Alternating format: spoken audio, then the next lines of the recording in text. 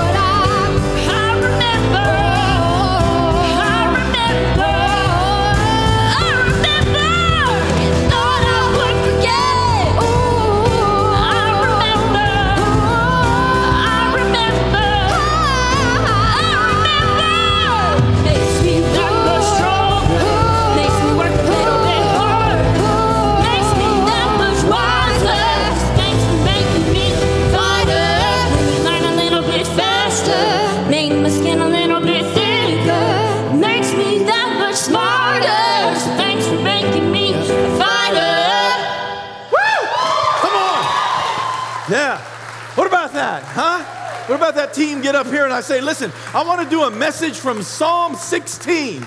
And she says, listen, I got this song from Christina Aguilera. I said, who's that? Does she sing country music?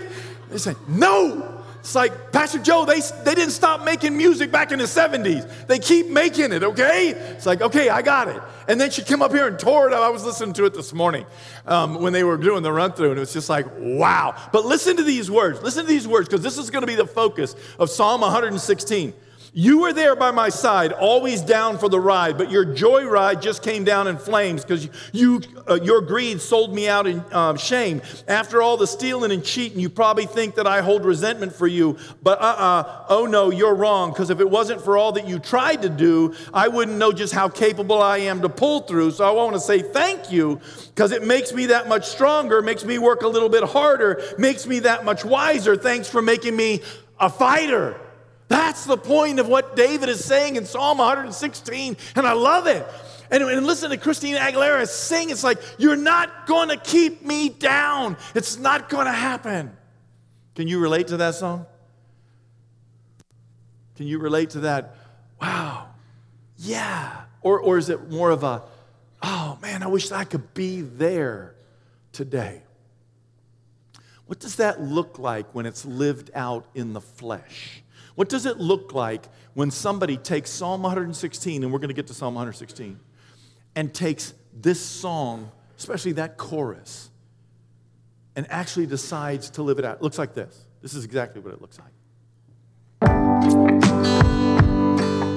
I've been spending all this time trying to earn my place in the world and earn my place as a child of God, and I've been trying really hard to be perfect, and I fell on my face. And that process led to surrendering. I hit a wall personally. We hit a wall in our marriage. Things got kind of bad and hard. I was trying to be the perfect wife, I guess maybe on the outside, and even as far as my feelings go, I was trying to portray that I always felt a certain way, to the point where I was shoving normal human feelings down and not allowing myself to be a human being, really. That sounds drastic, but I was pretty unhealthy, and I thought I wasn't. I thought I was okay. And then we hit all these walls and realized that I needed to give up. So it was really tough. It was really, really tough. But through those hard times, we were forced to have hard conversations in our marriage, and I was also forced to face myself. So I had to have heart-to-hearts with God about myself. I had to have heart-to-hearts with my husband and with God about our marriage. And I now feel like I'm being who I really am. So the whole summer of 2020, I was actually unemployed because of the situation of the pandemic. So I was able to just sit in the Word. And there were so many moments of just feeling like divine grace and peace. Now that we've gotten through the valley, on a daily basis, it's the letting go of control, from the most simple things to how I think I should perform at work to more complex things like how I think my marriage should look. Because how I think things should be isn't necessarily the truth of what God wants them to be. It's daily letting go of little things here and there throughout the day. And sometimes I do well at that and I'm diligent at that, and sometimes I have to be reminded and God has to kind of give me a little nudge. And so God gives us those little nudges. And God encourages us. Listen, God wants you to be the best you that you can be, but it's not okay to say, well, this is just who I am, and that's tough. Because here's the deal. As we interact with God, He wants to change us from glory to glory to glory. He wants to continue to move us in a path that makes us more like Him. So I want you to be the best person you can be, but if you're mean, I don't want you to be meaner. I want you to stop and say, how do I become more like God? And there's times in our lives when we have to wrestle with that and say, what does it mean? More than anything, I hope you heard her say, listen, I felt like I had let the world knock me down, so much so that I was afraid to just be me. And suddenly the Lord put me in a circumstance where I finally had to decide, I can only be me, and I don't need to stay down. I need to get back up, and that's the goal. I love the way that the psalmist said it. Most people will believe that David wrote Psalm 116, so if you want to open up a Bible or open up your app or watch up here on the screen, I want to tie this together because David is going through something very, very similar, or has been through something very, very similar. And if you read like Psalm 55 and some of the other ones, David has been in some tough places where he's been kicked, he's been knocked down, he's been abused, he's been betrayed, his son, his father-in-law, all of these people have come against him at some point. And he's been hiding in caves, he's been doing all kinds of things. But in this particular one, here he is, and he's sharing with the Lord. He said, I love the Lord, for he heard my voice, he heard my cry for mercy. And this psalm opens up with why he loves the Lord. Why? He's saying this prayer and he's telling you why. I love the Lord, for he heard my voice. God hears us when we cry for mercy. God hears us when we cry with truthfulness and say, Lord, I can't do it anymore. I'm tired of pretending. He goes on to say, because he turned his ear to me, I will call on him as long as I live. Look at where his despair is. He says, the cords of death entangled me. The anguish of the grave came upon me. I was overcome by trouble and sorrow. Then I called on the name of the Lord. O Lord, save me. And the Lord is gracious and righteous. Our God is full of compassion. The Lord protects the simple-hearted. When I was in great need, he saved me. Be at rest once more, O my soul, for the Lord has been good to you. For you, O Lord, have delivered my soul from death, my feet from tears, or my eyes from tears, my feet from stumbling, that I may walk before the Lord in the land of the living. I believed, and therefore I said, I am greatly afflicted. And in my dismay, I said, all men are liars.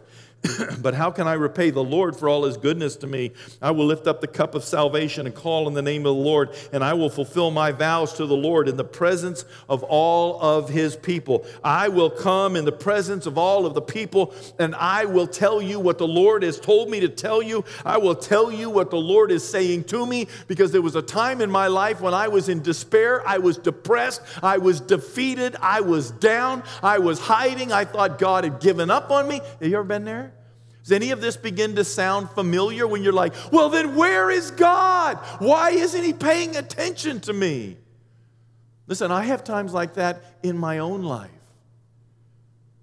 In my own relationship to God, I sometimes am sitting in my office or sitting at home or sitting outside or driving in the car, and I'm just crying out and saying, God, where are you? When are you going to do the things you used to do with the people of old? When do we get to see you move?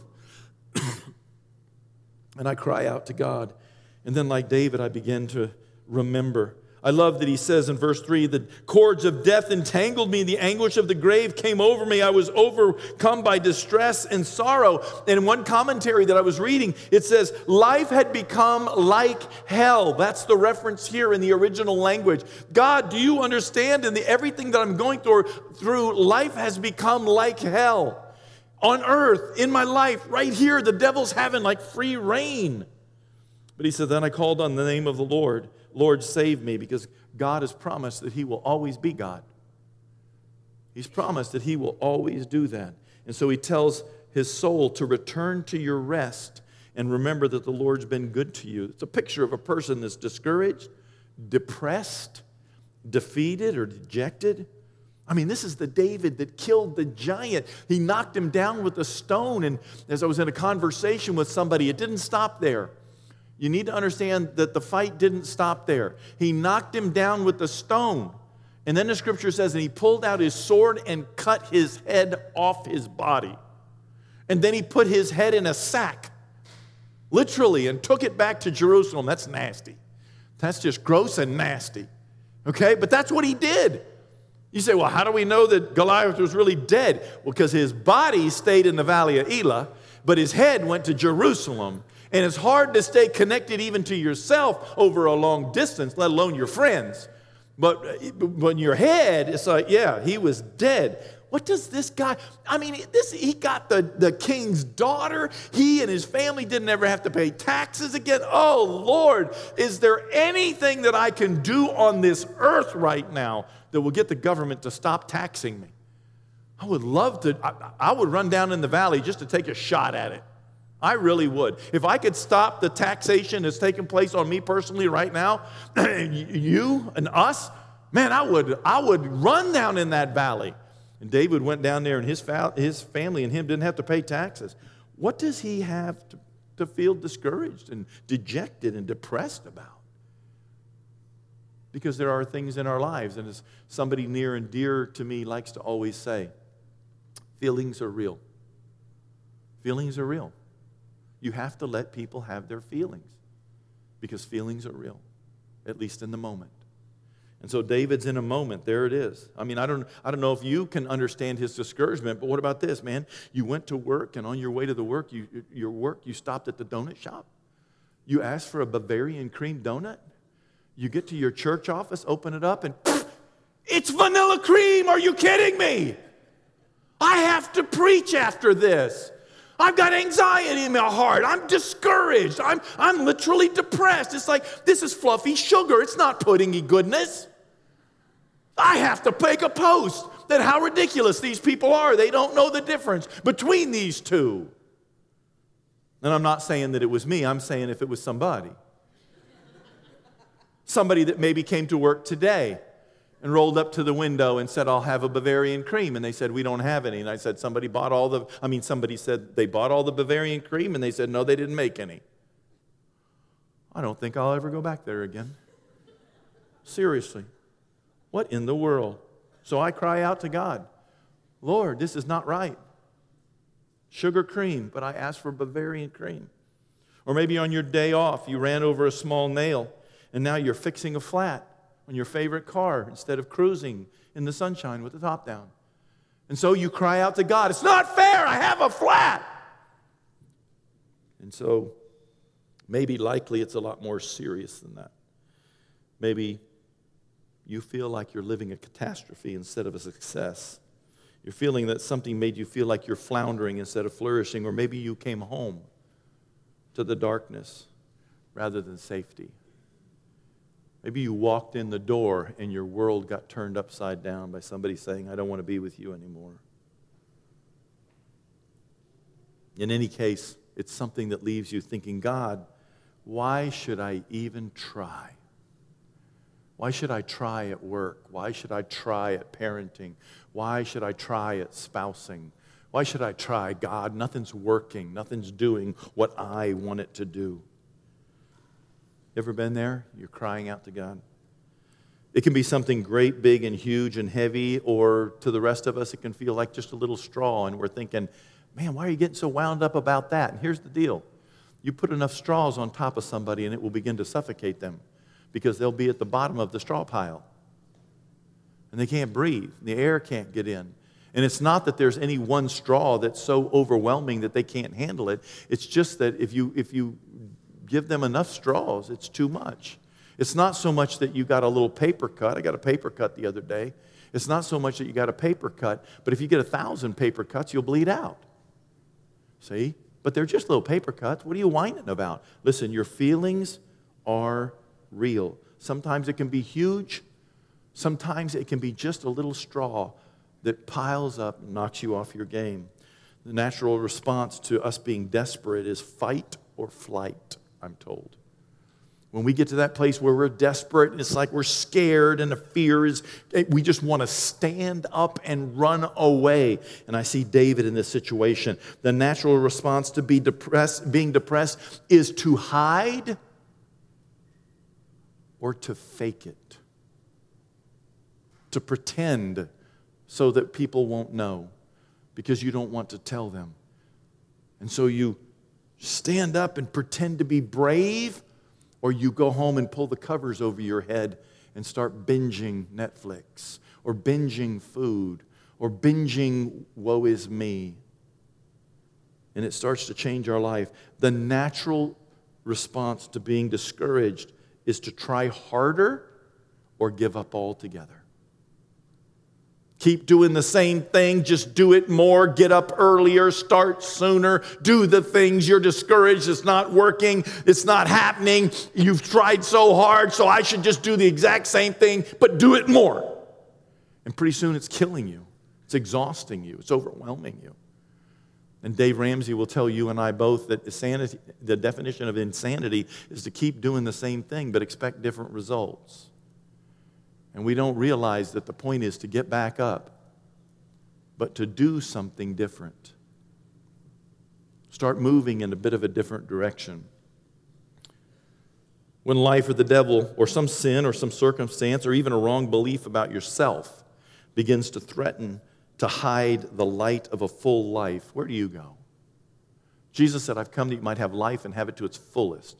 When the world around you, the enemy, the circumstances, your own choices, whatever it is, begins to hide that life that God wants you to have, where do you go? What is your response when you feel knocked down? Because that's really what I'm thinking about. When I'm reading Psalm 116 and I'm feeling David say, wow, I got knocked off my feet, right onto my tuchus. I got overwhelmed. I can't believe, but I remembered God.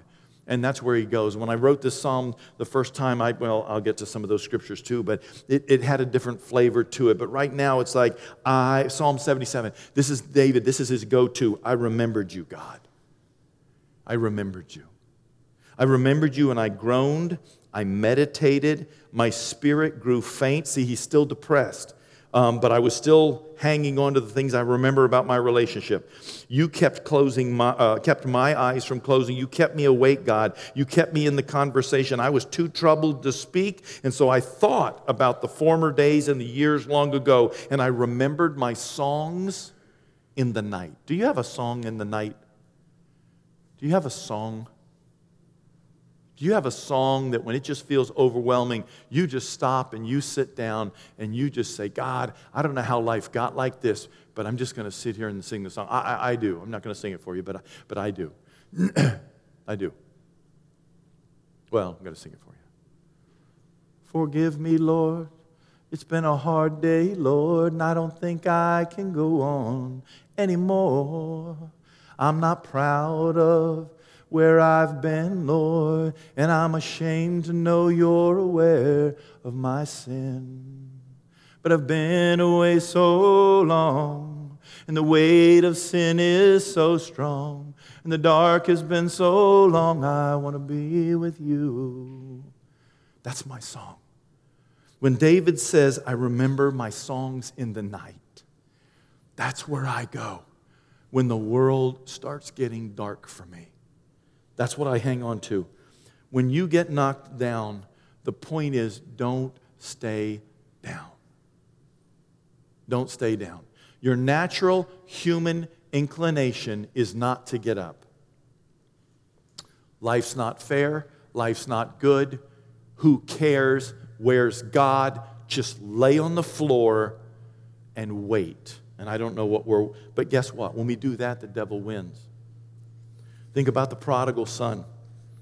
His own sin knocked him down. Think about Saul of Tarsus. His ignorance knocked him down. Think about Samson. His own sin knocked him down. Think about Joseph, a close family member, knocked him down, threw him in a well, and sold him. Man, people had a reason to be dejected or depressed or defeated. That's it. Because we all get knocked down sooner or later. Man, you don't understand. I put in for that promotion. You don't understand. I put in resume after resume after resume. I know. But it's always the next resume that gets the job. And when we stay knocked down and give up and say, why try? I'm going to tell you why. Because life changes with the next one that gets accepted. But you always have to believe in the next one, and that next one is when you stand up. It's when you get up off the ground. Whether it's the enemy, a situation, or a circumstance that knocks you down, understand this. God is not caught off guard. I had the opportunity to pour into somebody's life the other day, and we were sitting there talking. And I said, the one thing you always get to remember is that God lives outside of your concept of time. And I've said it before, but because God created time, he exists in it, but outside of it. Let that simmer for a little bit. But what that means is he's always seeing your birth and he's always seeing your funeral. He's always seeing you come into the world. He's always welcoming you into heaven. He can see both of those moments and every day in between. So here's the deal.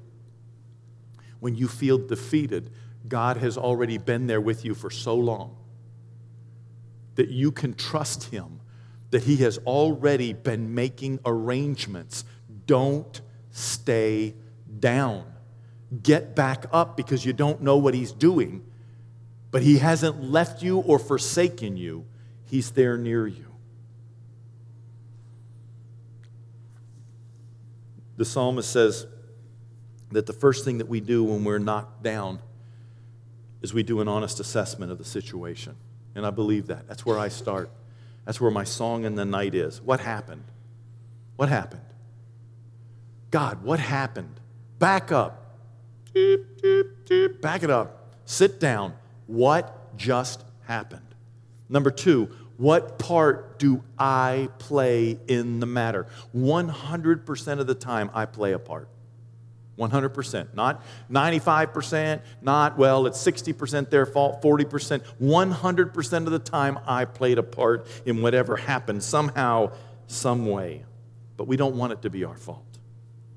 And then the last thing I need to know when I'm making an assessment is, how bad is the damage? How bad is the damage?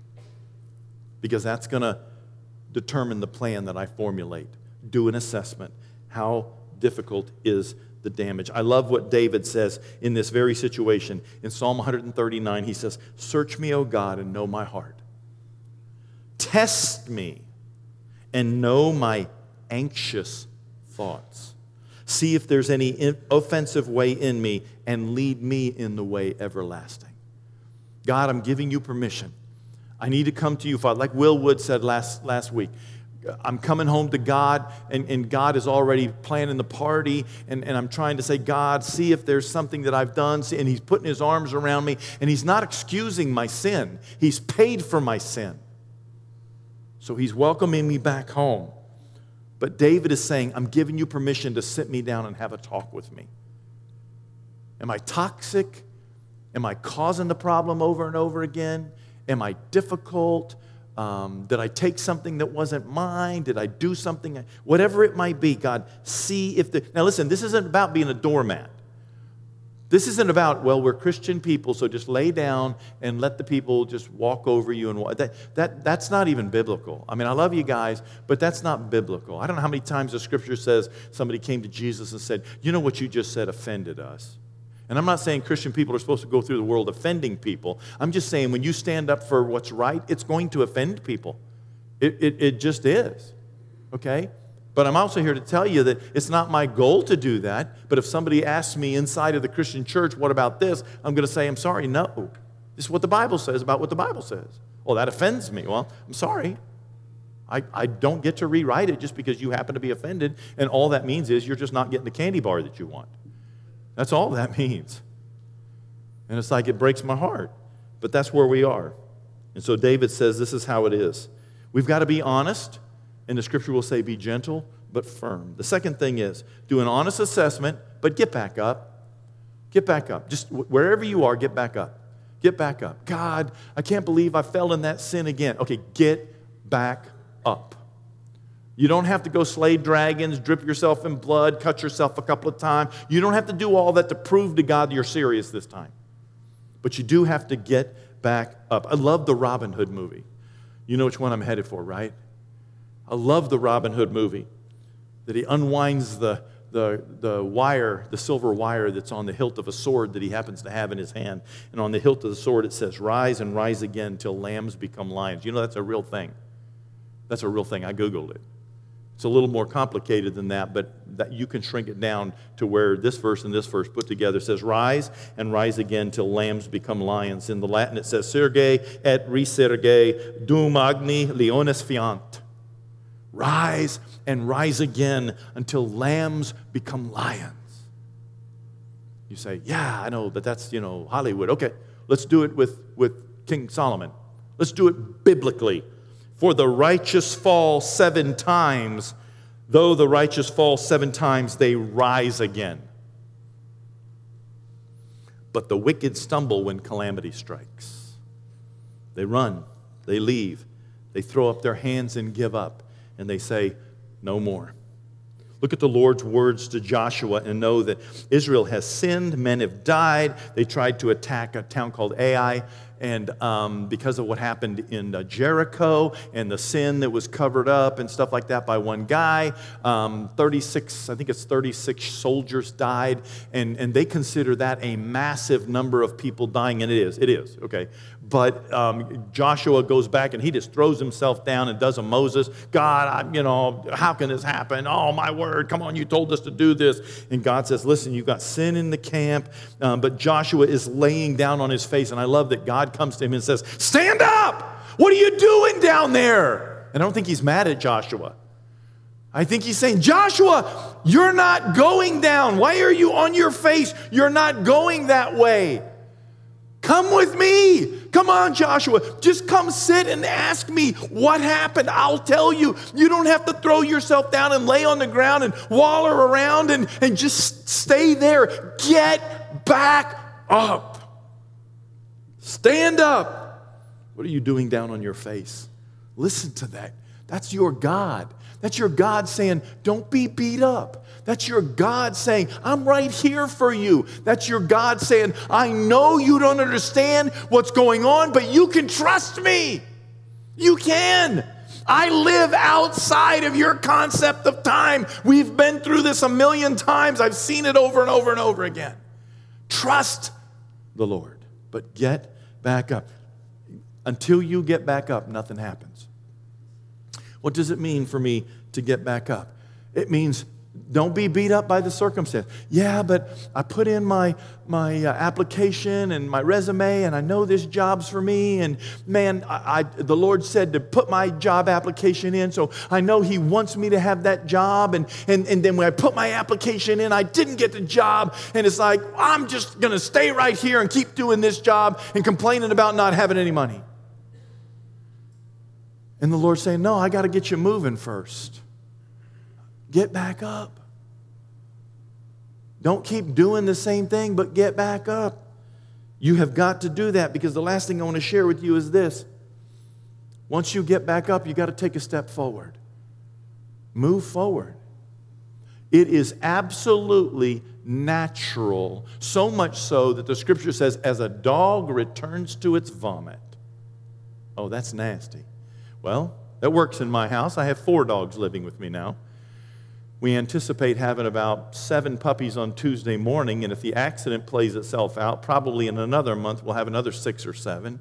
So I'll have about 20 dogs in the house, and I suspect there's a chance my wife may leave me at that point, okay? I can understand her tolerating 1, 2, 3, and then, okay, we'll take the 4th one in. I understand that, but about the time 4 turns into 20, I can see her saying, there's nothing in our vows that says, and 20 dogs inside the house. No, really. But you got to take a step, and you've got to move forward.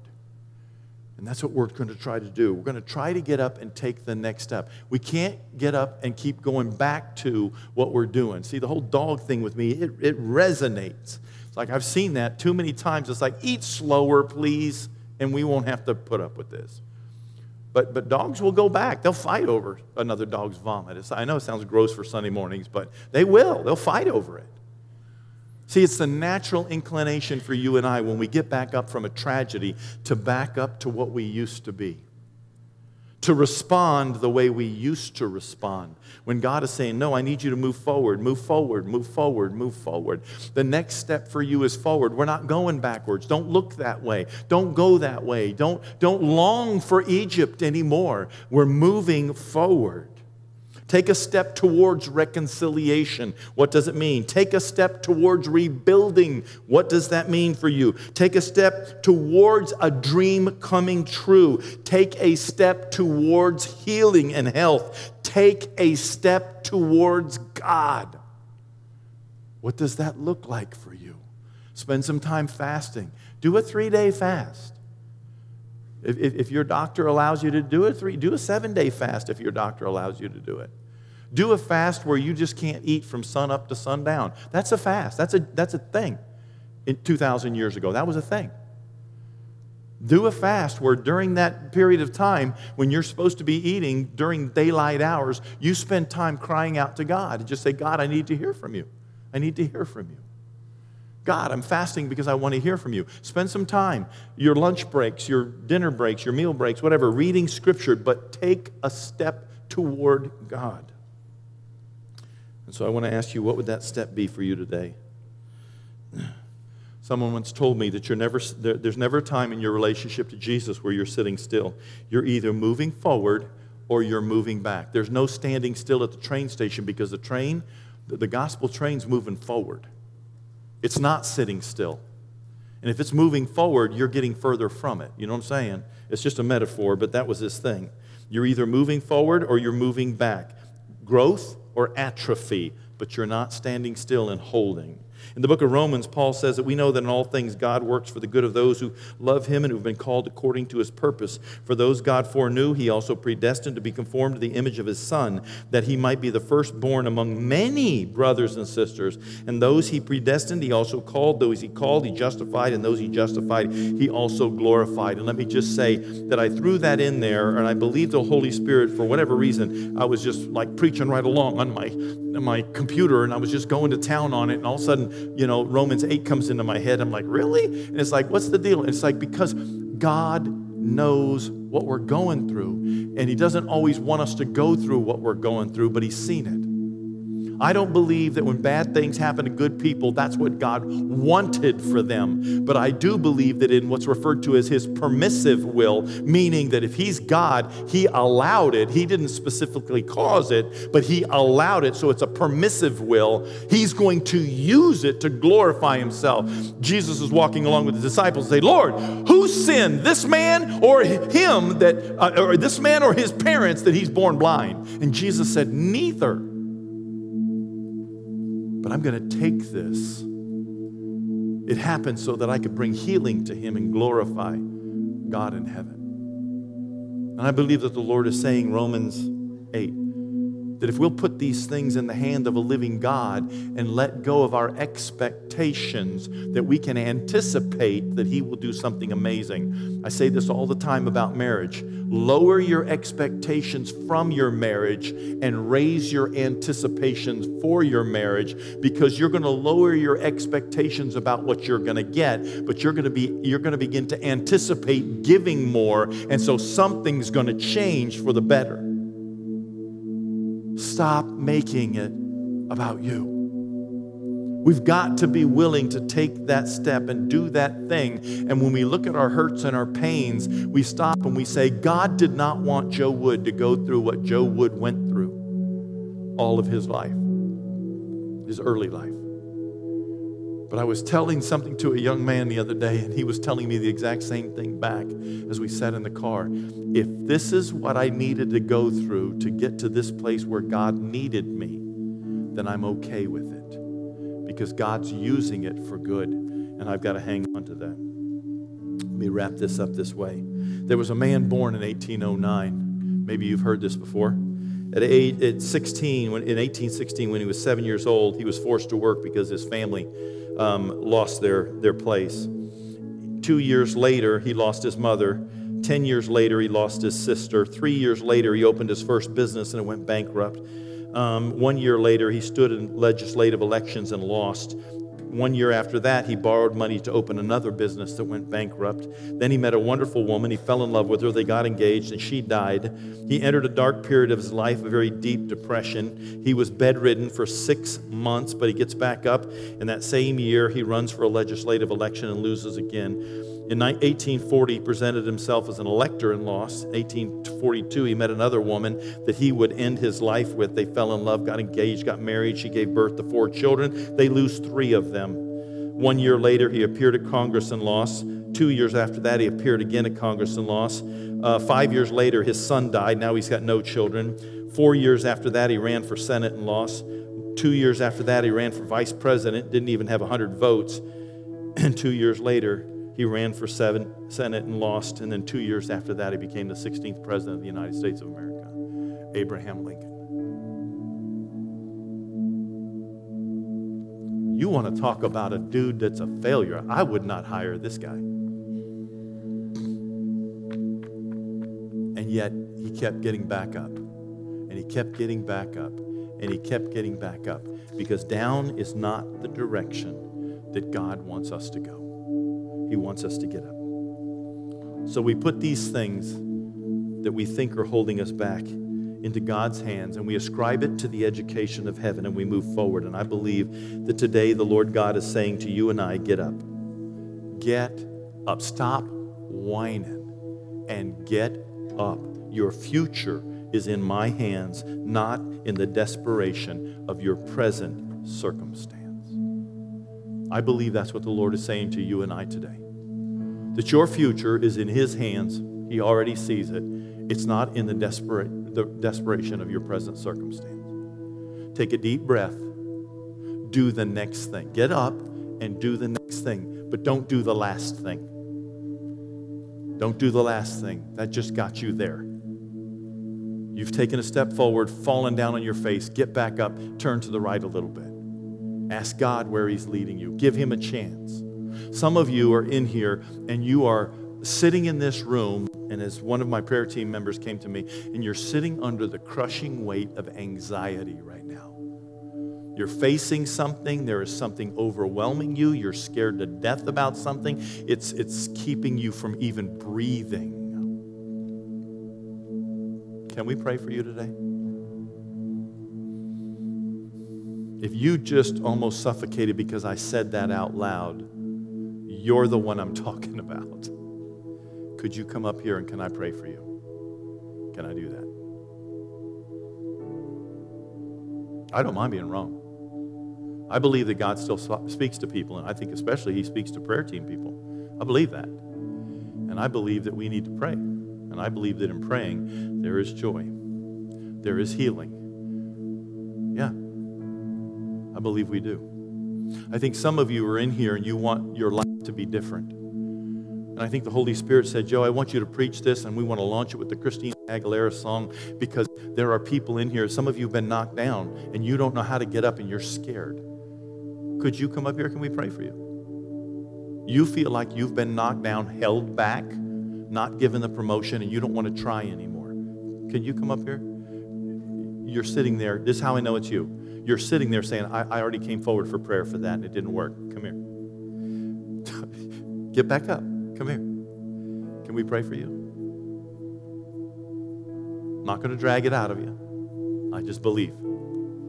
I have seen God do amazing things in my own life, not any time that, or every time that I wanted Him to do it, but I've seen God do amazing things in my life, and He's the same God that will do them in yours. I believe that. We just want to pray with you. All right. We're going to go into our closing song. I want to invite you to your feet. Okay? It's not a trick. We're going to sing. So I want to invite you to your feet. I do want you to know that if you're new to the Vineyard, during this closing song, you are welcome to move up here and ask if there's something else you need prayer for. You're welcome to come up here and you don't have to tell them what it is. Just come up and say, hey, I need prayer. But this is a place where God is saying, listen, the world is kicking you, the devil is kicking you, your circumstances are kicking you, sometimes your sin is kicking you. But here's the deal. God is saying, get back up. He's got things in store for you. And I believe that for you. Let's have a word of prayer, and then we're going to do that. Father, as we come before you right now, we thank you for this morning. We thank you for this song. We thank you for the beauty of the challenge that the world may have thought evil for us, but you turned it into good. because you want to do something amazing, and you'll get the glory, but it will be a blessing and a favor that rests upon us and our children and our families and our finances and our circumstances, whatever that is. And so we just ask and pray right now. Meet us where we are right here. God, we bring this to your throne in Jesus' name. Amen. If you're watching online and you're wondering how can you get prayer, down in the lower right-hand corner, there's a button that says Request Prayer. Go ahead and click that button. And as you click that button, there's somebody there that's going to interact with you right away, a live person that's going to interact with you right there. And they want to pray with you so that you also can see God transform your life.